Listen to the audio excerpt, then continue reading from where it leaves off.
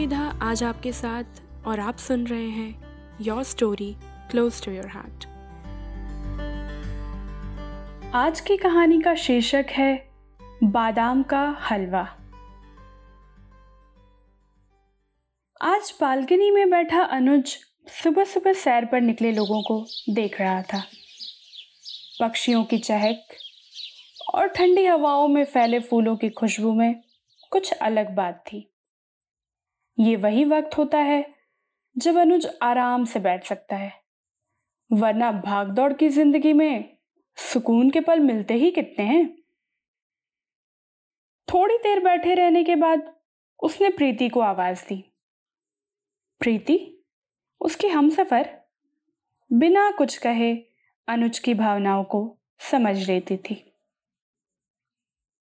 प्रीति, सुनो, जरा चाय तो लाना। प्रीति ने किचन से ही आवाज दी। ओहो, तुम भी कितने भुलक्कड़ हो। अभी कुछ नहीं मिलेगा जब तक पूजा ना हो जाए। पूजा? कैसी पूजा? प्रीति किचन से ही बोल पड़ी। तुम्हें सच में पता नहीं? सामने पड़े अखबार में तो देख लो। अनुज ने अखबार खोला और देखा, आज कृष्ण जन्माष्टमी है।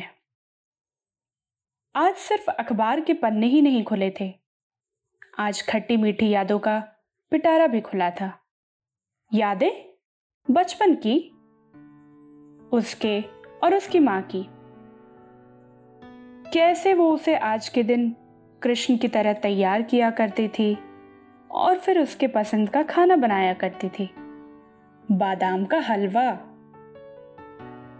भले ही बड़े होने पर वैसा तैयार तो नहीं होता था, पर बादाम का हलवा माँ जरूर बनाया करती थी। उनके हाथों का स्वाद ऐसा चढ़ चुका था कि किसी और के हाथों का हलवा पसंद ही नहीं आया अब तक। कहने को तो बड़ा हो चुका था, पर अब भी वो मेरे पीछे पीछे भागती फिरती थी। बेटा, खाना खा लो, आज बताओ तुम्हारे लिए क्या बनाऊं। ऐसा लगता था कि उनका अब बस एक ही काम था, मेरी फिक्र करना। एग्जाम्स मेरी होती थी और रात भर वो जागा करती थी। माँ तो माँ होती है, अगर थोड़ा सा भी कुछ हो जाता था तो वो घबरा जाती थी। जब तक तसल्ली नहीं हो जाता कि मैं ठीक हूं, तब तक बेचैन रहती। आज भी याद है वो दिन जब मैं बीमार पड़ा था, हर वक्त मेरे पास बैठी रहती थी। और जब मैं कॉलेज की पढ़ाई के लिए बाहर जा रहा था, तब वो कितनी उदास हो गई थी। उनके लिए मेरा पढ़ाई के लिए बाहर जाने का फैसला कितना मुश्किल था, पर मेरे उज्जवल भविष्य के लिए अपने दिल पर पत्थर रखकर उन्होंने हाँ बोला था। एक भी दिन ऐसा नहीं गुजरा जब माँ ने फोन नहीं किया हो, और जब छुट्टियों में घर वापस जाता तो ऐसे खुश होती जैसे उन्हें दुनिया की सारी खुशियां मिल गई हो। अब लगभग 2 साल हो चुके हैं जब जॉब के लिए बैंगलोर आना पड़ा। ये फैसला मेरे लिए मुश्किल था, पर उससे कहीं ज्यादा मेरी माँ के लिए। अपने बेटे को अपनी आंखों से दूर भेजना था। ये 2 साल मेरे लिए सदियों की तरह गुजरे। उनसे मिले हुए, उनकी गोद में अपना सर रखकर सुकून के वो पल बिताए हुए। भले ही फोन पर बातें होती रहती हैं, पर वो सुकून नहीं मिलता जो उनके पास होने पर मिलता है।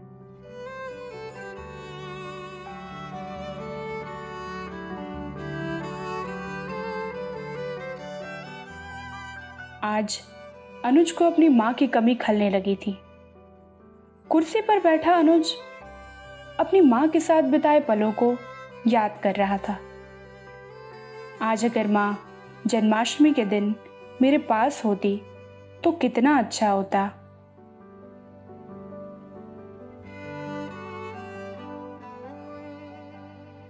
शायद आज भी वो मेरे लिए वैसा ही बादाम का हलवा बनाती जैसे पहले बनाया करती थी। और तभी डोरबेल बजी।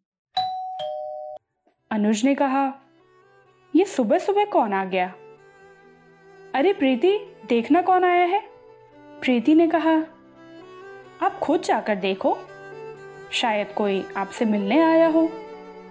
अनुज ने जैसे ही दरवाजा खोला तो देखा कि सामने माँ खड़ी थी।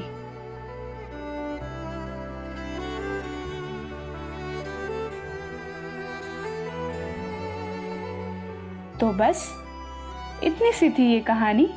ऐसी और भी अनोखी कहानियां सुनते रहने के लिए tune in to your story close to your heart.